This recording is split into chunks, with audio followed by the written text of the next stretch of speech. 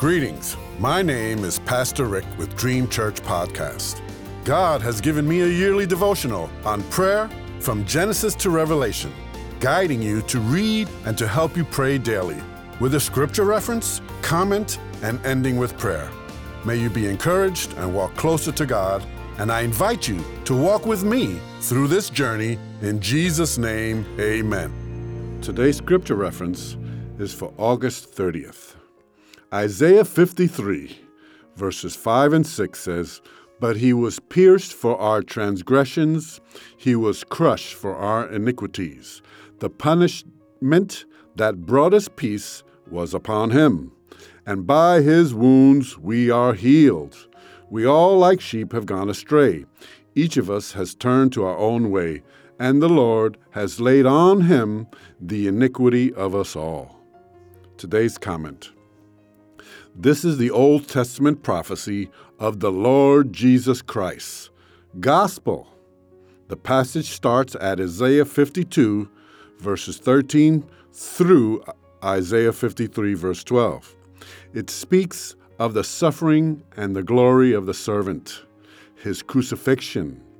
Peter quoted this in 1 Peter 2, verses 22 through 25. Luke also did in Acts 8, 26 through 40, where Philip was sent to reveal what an Ethiopian eunuch was reading. We also need to be sensitive to the leading of the Lord and his Spirit.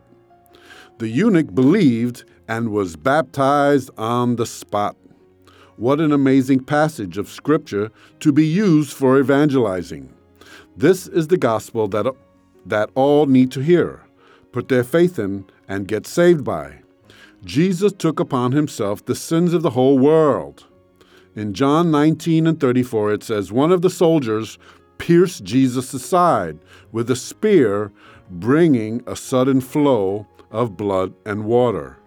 They say the gospel started in Genesis 3 and 15.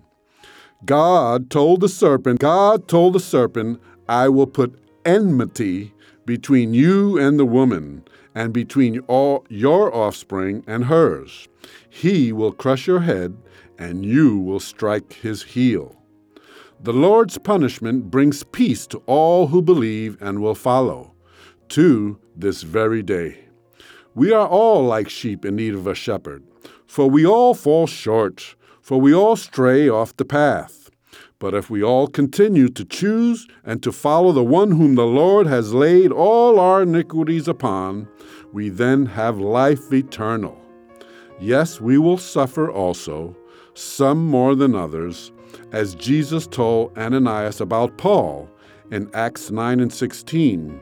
He said, "I will show him how much he must suffer for my name." So once again, Scripture encourages us when it is said, "Therefore, we do not lose heart. Though outwardly we are wasting away, yet inwardly we are being renewed day by day. For our light and momentary troubles are achieving for us an eternal glory that far outweighs them all." Let us now pray. Hallelujah, Lord, that I have available to me the truth of the gospel of the Lord Jesus Christ. Words preserved for us from ancient times. Words that never fade or pass away. Dear Jesus, I renew my faith in you. I fix my eyes upon you, not upon what is seen, but on what is unseen.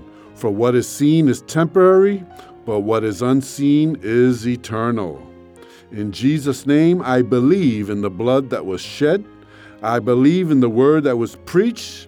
Now I follow the Spirit of the one who died for me. In Jesus' name I pray, amen.